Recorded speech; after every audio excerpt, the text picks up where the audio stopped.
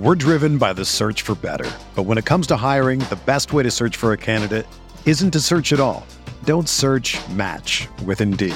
Indeed is your matching and hiring platform with over 350 million global monthly visitors, according to Indeed data, and a matching engine that helps you find quality candidates fast. Ditch the busy work. Use Indeed for scheduling, screening, and messaging so you can connect with candidates faster. Leveraging over 140 million qualifications and preferences every day, Indeed's matching engine is constantly learning from your preferences, so the more you use Indeed, the better it gets.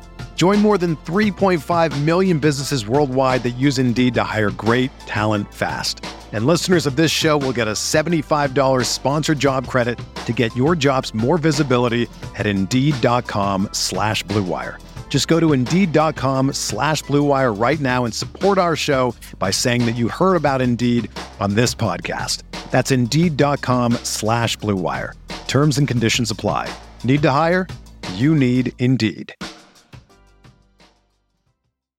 Big run by Fred Taylor and, Brunell and Jimmy Smith looking good. And Brunell hits this 7-yard touchdown to Kyle Brady. I remember being in my parents' basement watching this game. Fired up. I'm not watching with any friends or anything. I was like the only Jags fan in New England at the time, but I was fired up. I mean, they looked coming off that Dolphins game and then their first drive going down and scoring. It looked great. And then again, James Stewart scores and they're up 14-7. It's just, you're feeling good. And then you're, pretty much a half away from going to the Super Bowl. And it's January 2000, Titans at Jags. This is Remember That Game, the podcast about sporting events that take you on a journey and maybe chart the path of the zeitgeist. I'm your host, Thomas Emmerich, and my now 3-time guest is Pro Football Focus head of product and host of the PFF NFL show, Steve Palazzolo. You came on the first time for the great triumph at the start of the championship window with the Jags winning at Mile High. But for today, we're combing through how the 90s Jags met their remarkably cruel end. Spoilers, they get Jeff Fisher 3 times in one season and finish 15-3. Is there a modern comparison for a perennial contender getting trolled so relentlessly without respite as Jacksonville suffered at the hands of Tennessee in the late 90s? I don't know if there really is an equivalent like that. I mean, why do we have to do this show? It's so sad. My 99 Jags. But like Shanahan's 49ers always beating the Rams, but the Rams got, retribution in 2021 to get to the Super Bowl.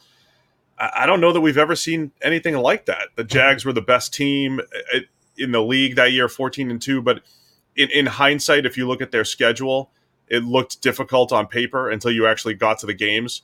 It was like they played the defending Super Bowl champion Broncos, but Elway had just retired, so they weren't the same team. And they played the Jets, who beat them the previous year to go to the AFC Championship, but Vinny Testaverde gets hurt in week 1, so they run into Rick Meyer and the Jets. So maybe the Jags weren't as good as their record showed because of all these teams that they played that looked tough on paper, weren't really that difficult when they got to them, but I don't know. I don't know if there's anything like this, the 99 Jags losing 3 times and just to the Titans and no one else. Maybe my high school team, high school basketball, we had 6 losses, 4 to our rival, including, that's the only comparison I could come to. North Reading High School losing to Linfield High School 4 times. Deep cut. That same exact year, 99-2000.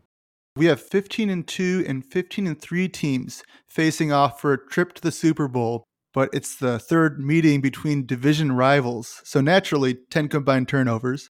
What was this rivalry like for you as a Jags fan, and how confident were you going in? I was confident going in because of what the Jags had done the previous week. So it wasn't like they just couldn't beat Jeff Fisher's Oilers/Titans at all. They had played normal, it was a normal series. And then in 1999, you had week 3, kind of a weird game. It was in the rain, some weird turnovers in there. By the way, I did stumble upon an article that said that Greg Williams, the Titans defensive coordinator, had the Jaguars playbook. Oof. There was some article from 2014 that said he had the playbook, which that explains that's a pretty solid excuse for the Jags losing.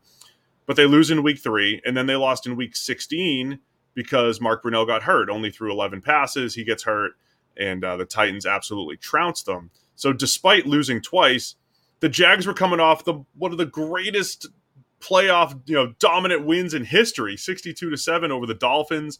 Fred Taylor was back and healthy, looking crisp. The Jags were ready to go. Then they come out firing and everything. So I was confident going into this game with the Titans, and then it became pretty bitter after that. When Tennessee wins the third game, it's like, man, this stupid team. I can't stand Fisher and the Titans and everything that they stand for, because they're killing my team here.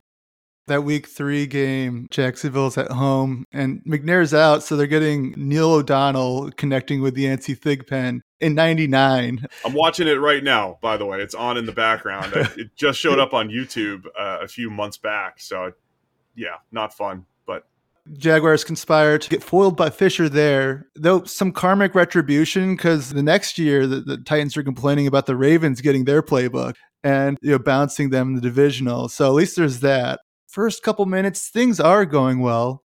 We got noise in Duval. Titans first snap, false start, then 3 and out.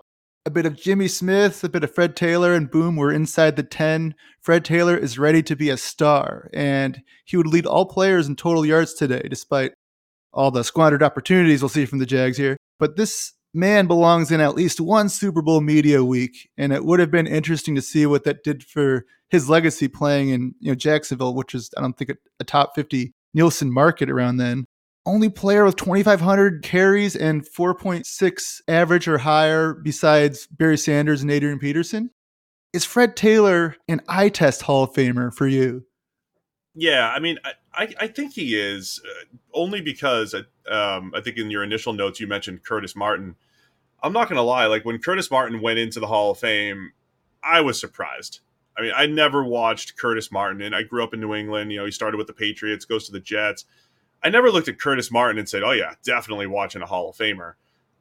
He was just a good, dependable running back. But Fred Taylor, for whatever running backs are worth, we can not get into that whole discussion today. But when Fred Taylor shows up to the Jags in 1998 and just starts rattling off these 70-plus yard runs, Monday Night Football 1998 against the Dolphins, creating these big plays, the Jags offense, which was already explosive, had Brunell, Jimmy Smith, Keenan McCardle. They could already throw the ball.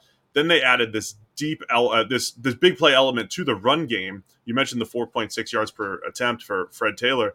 He went from a really explosive home run hitter early in his career, but even later in his career, I thought one of his best years was maybe 2007 when the Jags made a little run with David Garrard under center, and Fred Taylor was just good at getting 5. He was good at getting 7 or 8. And, he was shifty. He was powerful. I compared Dalvin Cook to Fred Taylor. Dalvin Cook's big playability and what he has, I think, is like a modern comparison. So, yeah, I mean, I thought Fred Taylor was better than some of the other, grinded out type of backs of his time, because he just did have such great big playability.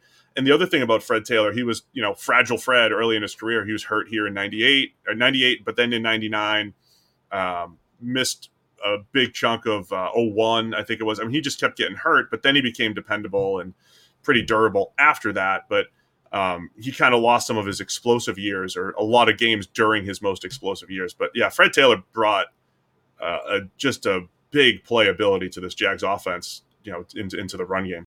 Play a quick game called Fred Taylor Verse. We have some other running backs here. In the Fred Taylor extended universe, I'm talking this era's other workhorses like Corey Dillon, or guys who are just electric, are a little underrated like Robert Smith. Who would you take against each of them, Fred Taylor verse?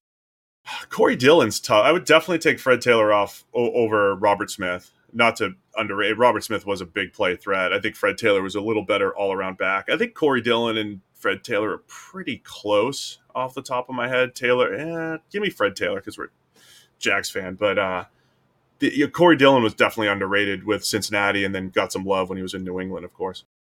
On the other sideline here, Eddie George. I'm taking Fred Taylor. I'm not taking Eddie George's grinded out 3.8 yards per carry. Eddie George was very good, and he was good for that offense. But again, Fred Taylor's big playability, I think that's the trump card for me. Fred Taylor definitely more efficient in this game. Stir the pot a little bit. Another playoff foe for the Jaguars, at least over the years. Terrell Davis versus Fred Taylor, Hall of Famer Terrell Davis. Got to take Terrell Davis, even though he's in that nice outside zone scheme and maybe benefited from having Mike Shanahan and everything. Terrell Davis was pretty special. He was his peak was absolutely incredible. So I'll give it to Terrell Davis for that one. Steve, today in number 8 that Jacksonville it's now a throwback because I guess they got new jerseys. First drive ends with a Jags touchdown from the name on Steve's jersey, Mark Brunell. Roll out to hit Kyle Brady. And on NFL Primetime, Boomer is going with Kyle, a man named Brady. We're tying in 60s, early 70s television programming where there's a will, there's a way, and I love it. Tom Coughlin shelled out cash that offseason to pull Kyle Brady away from the Jets and his old boss, Parcells, get that blocking tight end. Another big signing, Cardinal Lake from the Steelers, called for a pass interference that negates a turnover on that next Titans drive. And then Bryce Pop, they got from the Bills the year prior, Defensive Player of the Year 95, but here in 99, has a run at Steve McNair in the backfield. McNair gets away, picks up positive yards, as will happen again and again and again today. How did it feel to watch the Jags try to tackle Steve McNair and leave some opportunities on the table? Man, McNair was really a Jags killer, even though you mentioned, Neil O'Donnell was the QB back in the Week 3 game and did a pretty good job. But McNair just always seemed to make plays against the Jags. He was just very annoying. It looked really good early on in this Jags game, though, right? Like we mentioned, they were up 62. They beat the Dolphins 62-7. They were up 38-0 in the second quarter. They kicked Dan Marino out. He's retired. Terrible final game for Dan Marino. And this was the culmination for the Jags after losing in the AFC Championship, make it to the playoffs in 97 and 98. This was their team, right? And you mentioned Carnell Lake came in, and they brought in Dom Capers to be defensive coordinator, and they got the best out of Tony Brackens on the defensive line, the best out of Kevin Hardy at linebacker, the best out of all these guys. And then McNair would just make a play like that and just kill everything. So the Titans just seemed to have the Jags number and their playbook, of course. But the Jags were firing early. Big run by Fred Taylor, and Brunell and Jimmy Smith looking good. And Brunell hits this 7-yard touchdown to Kyle Brady. I remember being in my parents' basement watching this game, fired up. I'm not watching with any friends or anything. I was like the only Jags fan in New England at the time, but I was fired up. I mean, they looked coming off that Dolphins game and then their first drive going down and scoring. It looked great. And then again, James Stewart scores and they're up 14-7. It's just, you're feeling good. And then you're, pretty much a half away from going to the Super Bowl, and it all falls apart. It's sad. It's very sad that I have to relive this here today, Thomas. But at least with 99, you get the full picture of 90s Jags. We can run the gamut of 90s Jags experiences, including giving up a touchdown to Yancey Thigpen for the Titans' first score. Is there a name out there that is more distinctly 90s NFL than Yancey Thigpen? No, that's awesome. Goes from the Steelers to the Titans. That kind of summed up the Titans, too. He was just a good, solid receiver, the same way Frank Wycheck was just a good, solid tight end, and Eddie George at running back and their offensive line. They just had good, solid players everywhere, plus the freak, Javon Curse. But, yeah, Yancey Thigpen is classic 90s football. I love that name. Apparently his name in Pittsburgh was Meatball, and then when he came to the Tennessee Oilers in 98, he changed it to Phil. Quite a journey there. Chris Berman plays it straight in NFL Primetime, just calls him Yancey Thigpen. The name alone gets people going. And Boom and Tej were actually in front of a live audience for this Primetime, live from the new ESPN Zone Atlanta. Those aren't around anymore, but did you ever get to mark that one off of your list of ESPN zones to visit? I think I went to one in New York City, maybe, back in 99 or so. Not in Atlanta, but I did go. I went to New York City maybe in 99 or 2000 to catch a Yankees game.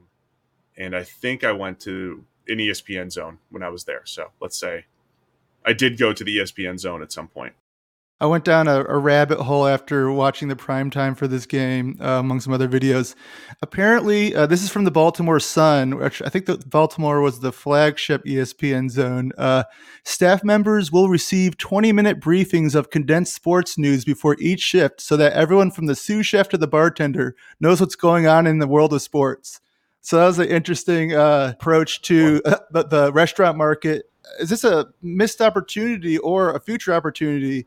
Maybe a PFF zone where staffers before their shift have to sit in the break room and listen to the PFF NFL show. I like that. Let's do a PFF zone. Somebody had the idea that I'm going to steal about more of like instead of a sports bar, more like a sports coffee shop. I kind of like it. I don't drink alcohol. I drink coffee. So I kind of like this. I love drinking coffee with my sports. And so there we go. That's what they. That's what I want to do for PFF, right? A sports coffee bar, and yeah, we'll make sure that the baristas all know everything about PFF and PFF grading. I see you're wearing that jersey. Well, he's due for some sack regression.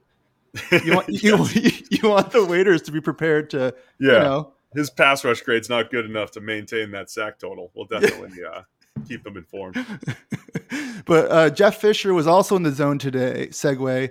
Rocking the Morpheus sunglasses. The Matrix had just come out on DVD. I don't know if that's a coincidence.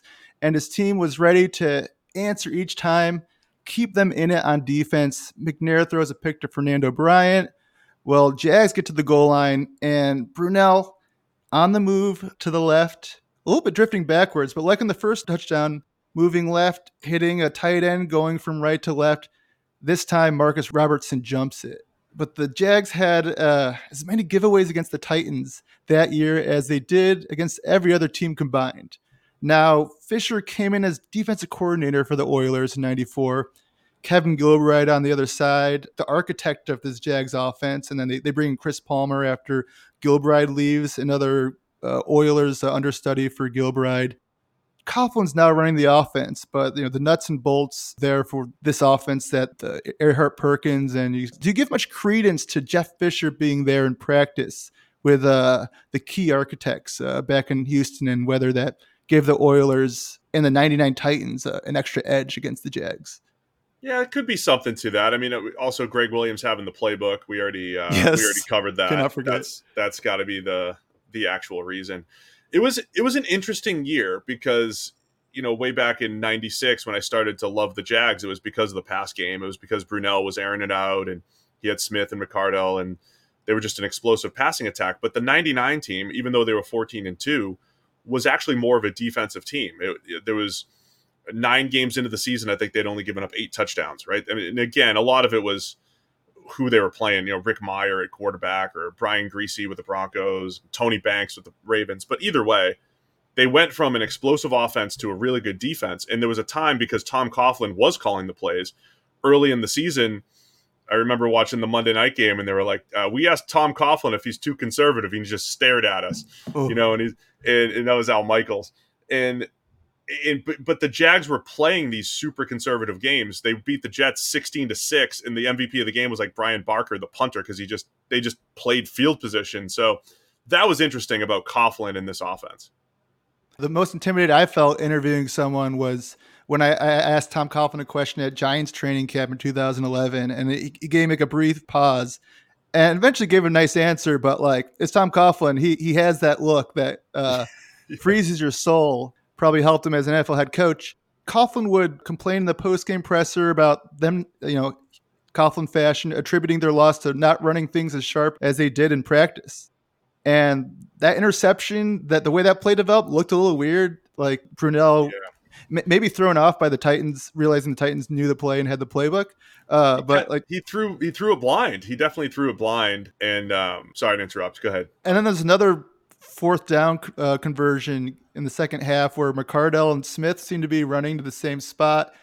Smith reaches out and knocks it down, but it seems like McCardell is nearby and wide open. Some weird stuff going on like that. It seems like a game Coughlin where he would be steaming afterward. Yeah, there were so many mistakes in there. So Brunell throwing the interception. It's funny because he's my guy, all-time favorite player, but I'm not like an apologist. I don't try to create history that isn't there for Brunell.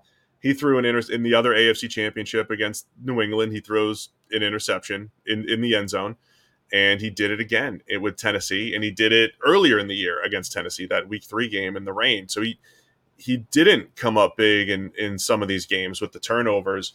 There was another play at the beginning of the second half, because even with some of the mistakes in the first half, it was really the second half where the Jags completely collapsed. And I think, to your point, Tom Coughlin probably absolutely steaming because of it. There was Alvis Whitted. I love speed receivers. I think, like anyone else who grew up playing Madden, you get the 99 speed guy and you think, oh, he'll just run by the defense. Alvis Whitted was like wide receiver 4 on this team, a track star. And as a Jags fan, I was always thinking, why can't he just run by the defense once or twice a game and create a big play? And he actually did in this game. He was, it was a third down, and Brunell gets it to him down the field, and he dropped it. And I felt like everything turned around on that play. I think it was early second half.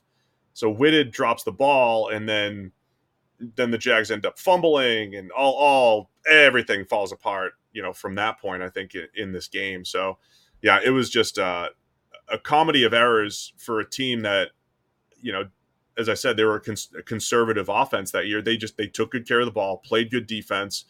They weren't as explosive as they were previously, but they did just enough offensively. And then in this game, they just absolutely beat themselves.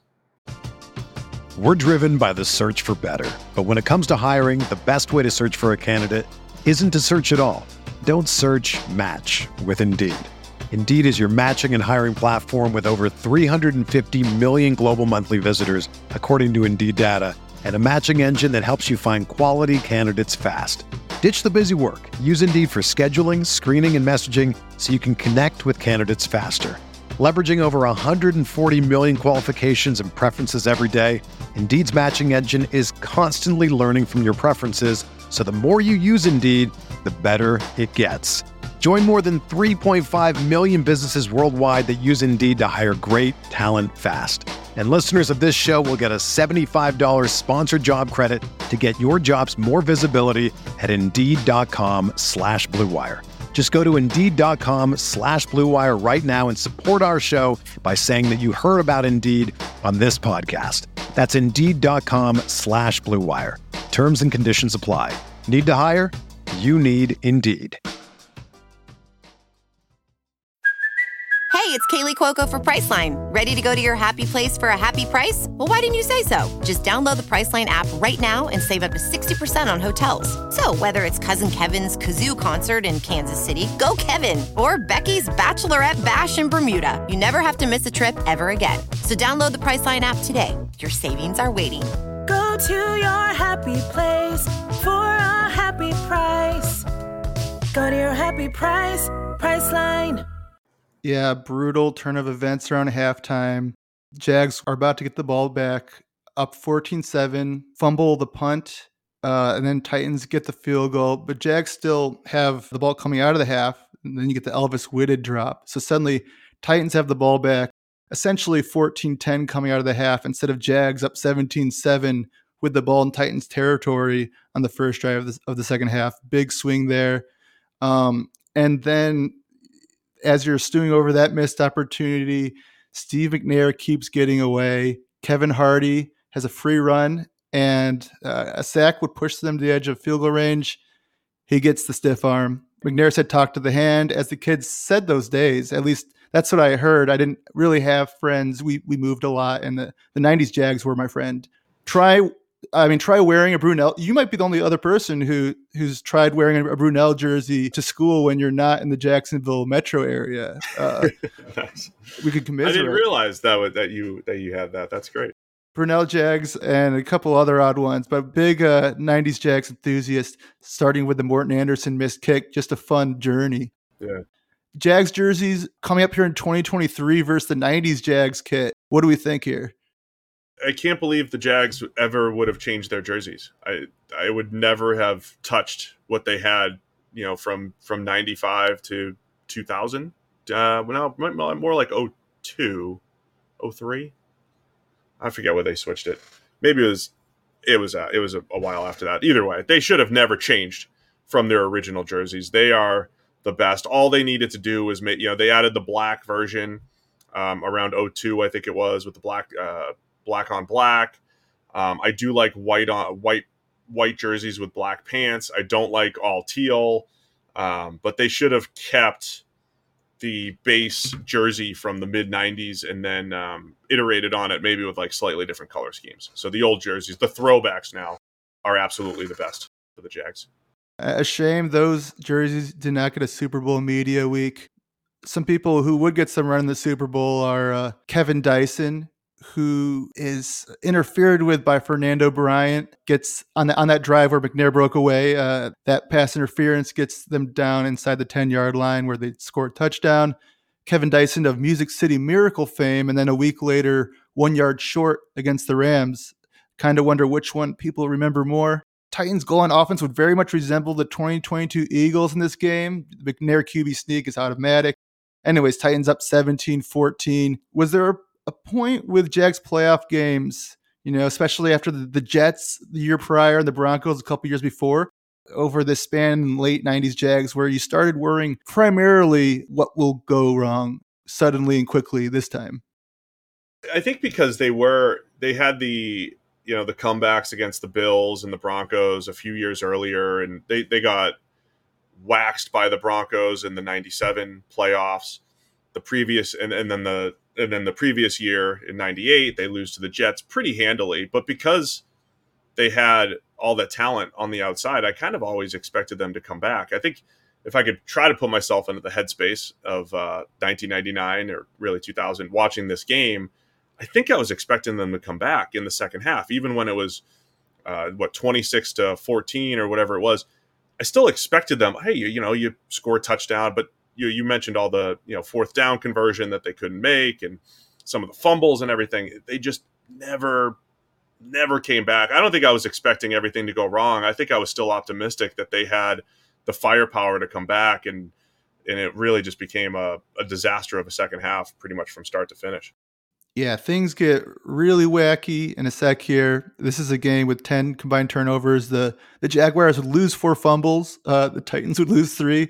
You do have Mark Brunell, Jimmy Smith, and Keenan McCardell, Thunder and Lightning, one of the early incarnations of that nickname. Those 2 receivers. Smith's 75 yards to this point in the third quarter dwarf everything else happening in the pass game today for either team. And his nearly 8,000 receiving yards from 96 through 2001 dust the league. And the Cowboys, prior to that, had basically deleted the first 4 seasons of his career. Dear reader wants to read up on what the Cowboys put Jimmy Smith through. They should have given him comeback player of the year every year after that, just for being around and lighting the league on fire. Would you like to join me in adding something to the media clippings for the Hall of Fame here? Yeah, I mean, Jimmy Smith is absolutely a Hall of Famer. I mean, I think, again, as much as I'm a Mark Brunell fan, watching in hindsight, I still watch the games and everything. Mark got bailed out by Jimmy Smith quite a bit. I mean, as a deep threat, he was outstanding. And Brunell and Smith had this awesome connection. I mentioned it, I think, in the Broncos show. If they saw press coverage, Jimmy was going deep. And Brunell did throw a beautiful deep ball, and Smith had that deep speed to run under it. But again, as a Brunell fan, even after Brunell, they trade him and Byron Leftwich comes in, you saw how good Jimmy Smith was for at least a couple of years there through 2005, where he was by far the best receiver on the Jags, even though they kept trying to get younger and draft first rounders, Reggie Williams and Matt Jones and everybody. Jimmy Smith was still the top receiver, and he would still be able to take over games. And there was the 1 year him and Marvin Harrison were 1 and 2 in catches. And, Jimmy Smith was, I think he was as good as Marvin Harrison, in their primes. I thought they were right there together as just outstanding all around receivers. They could play the possession game. They had the deep speed. They could ball tracking down the field. I think Jimmy Smith had it all. So yeah, I think of all the Jags, Tony Baselli going to the Hall of Fame was fine. I think Jimmy Smith, I would take Jimmy Smith over Fred Taylor, I think, for the Hall of Fame, if we're talking, who deserves it from this team. Versus some contemporaries, would you take him versus, say, like Keyshawn, Rod Smith, Eric Moulds? What about a Hall of Famer in here, Isaac Bruce? Yeah, so I think Jimmy Smith's better than all those other guys that you mentioned as far as Rod Smith and Eric Moulds. I think where it starts to get close, Jimmy Smith, Marvin Harrison, Isaac Bruce, Torrey Holt, I think all of those guys are in a similar echelon, and I would lean they're probably Hall of Famers. Randy Moss was in that era, and I think Randy Moss was like obviously a once-in-a-lifetime game-changer type, but I think the rest of those guys are all Hall of Fame worthy. And Isaac Bruce, a week later, would have his moment down the sideline against Denard Walker of the Titans in the play that put the Rams up in the Super Bowl for good. Jimmy Smith and Mark Brunell have their own sliding doors moment. Jimmy Smith downfield against Denard Walker. Ball's thrown a little bit too far away from the sideline, where maybe Kurt Warner saw something on tape there and said, hey, let's let it rip against Denard Walker down the sideline. Anyways, missed opportunity there. Would have made it 26-21 in the third quarter. Instead, Jaguars remained down 26-14. So you're watching all this, another frustrating moment. The 4th and 2 they missed comes right after this. Fumbles, safety, Derek Mason free kick to the house, pick, and it gets away quickly. Eventually, you're at 33-14 for much of the fourth quarter. Did watching the Burt Cottit game later that day help you blow off steam from what took place earlier? And were you happy for Keenan McCardell when years later he got his ring with the Bucs? Or was it more a bummer that it was the other Florida team getting its first ring? I loved offense and passing and everything, so I loved the Rams. I loved watching the Rams that year. I wanted nothing more than to see a Jags-Rams Super Bowl in Atlanta, in the Dome, Dom Capers defense going up against that Mike Martz Rams offense. So I was glad that the Rams won both the NFC Championship and the Super Bowl. I was excited for Keenan winning that Super Bowl in 2002 with the Bucs. I was rooting for them and rooting for him. It was, we talk a lot about the salary cap these days, and people say, hey, the salary cap's fake, and it's certainly not. It puts constraints on teams, but teams are so much smarter now and able to handle those constraints and move money around. And even when they're up against the cap, they find ways to spend. Back then, though, I don't think teams knew how to handle the salary cap, or the Jags were just really bad at it, because they hit this point in 2001 and 2002 where they really had to cut everybody. I mean, they really had to let Tony Baselli go in the expansion draft and let Keenan McCardell go to Tampa Bay. So I didn't know it at the time, but this team was ready to fall apart, right? They gave it one last shot in 2000 with the same team. They weren't the same as on the field. And then they had all these constraints, injuries, but also just they couldn't pay everybody. So again, my point back then was the salary cap was very real. Teams didn't know how to handle it. And this was kind of like really the end of the Jags' opportunity to do something. And so it was great to see Keenan McCardell get that Super Bowl. It was great to see Mark Brunell get a Super Bowl in 2009 with the Saints as the holder. I was rooting for that. But it was, not fun watching it not be my team in 99. This one ends with, I mentioned, a comedy of errors for both teams, including one by Javon Curse, the freak, defensive rookie of the year. There's a strip sack by a teammate on Mark Brunell. Javon Curse picks it up and tries a crazy lateral. Jags get the ball back. A series of extra chances this game due to Titans turnovers. No sacks for Javon Curse himself this game. But to get a better idea of his impact on this one, PFF charting would be great here for this AFC title back in 99. Have you pitched Chris a 90s Jags product yet? Yeah, probably a bunch of times, but I also understand business a little bit and understand that that would not do so hot. Yeah, I'm trying to watch some of the highlights again just to refresh the pain. Yeah, I see the Curse play right here. It is. It's funny because I do watch games sometimes like through a PFF lens, and it's a lot of times it's like one player focused, or I'll watch a play and think about the impact there, but. Javon Curse, it did seem like did have a lot of impact in this game, and it's certainly, pressure and all that more important than just the sack totals. I off the top of my head, thought that Tony Brackens for the Jags would be a 90-plus PFF player, because not just the strip sacks and the actual stats that he had, he was just an absolute disruptor. He was really, really difficult to block, and I think very underrated because he didn't play a ton of seasons, but when he played full seasons, he was very, very good, just eye test wise and what you see. So yeah, I would love to see old PFF games graded. Maybe I'll go back and grade some of the good games, though, not this 99 championship game here where everything fell apart. This is a wild mess way things played out this season. The Jags are the perennial 10-1 or better Super Bowl favorite preseason, but you're going to end up with the Titans 30-1 and Rams 150-1 the Super Bowl. And then where you live there in New England, a couple years later, 60-1 they go and win the Super Bowl. What was being a Jags fan in New England like in the early 2000s as the Jags tailed off and the Patriots broke through and so much more was possible as far as preseason, surprise teams winning in the Super Bowl there? Yeah, it was an interesting time, I think, for the NFL. I mean, I was definitely on an island as a Jags fan. I think what was interesting growing up in New England is when in my early childhood, when I was like 7, 8, 9 years old, the Patriots were always blacked out because they wouldn't sell out the stadium. So you don't get to see them play until about 1993 when they draft Drew Bledsoe and Parcells coming in. And it was like, okay, now the Patriots are at least an exciting team to watch. And then they became pretty good. So you would at least watch them. They'd at least be on TV again.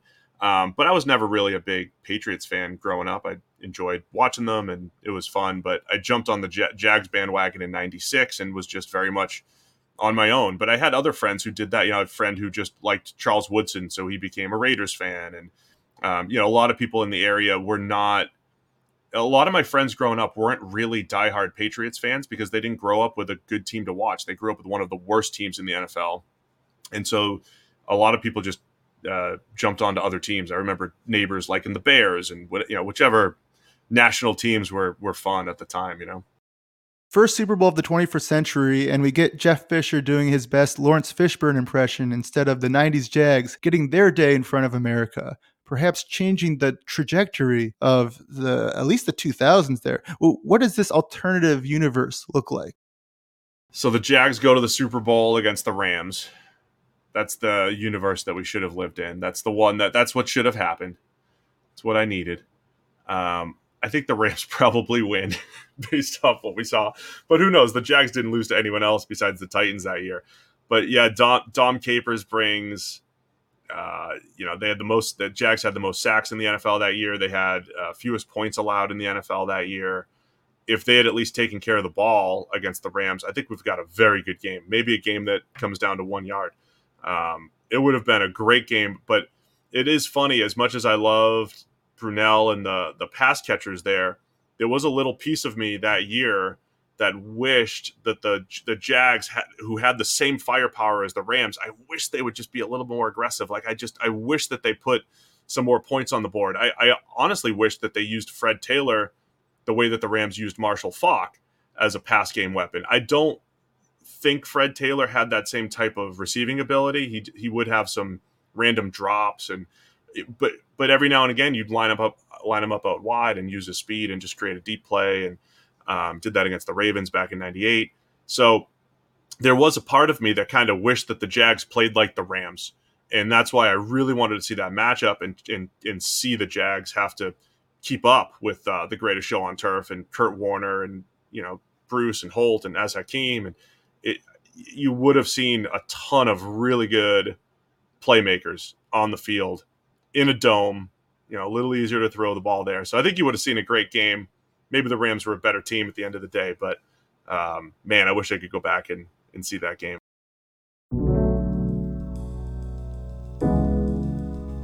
This has been another episode of Remember That Game. Please rate, review, subscribe, and check out more episodes.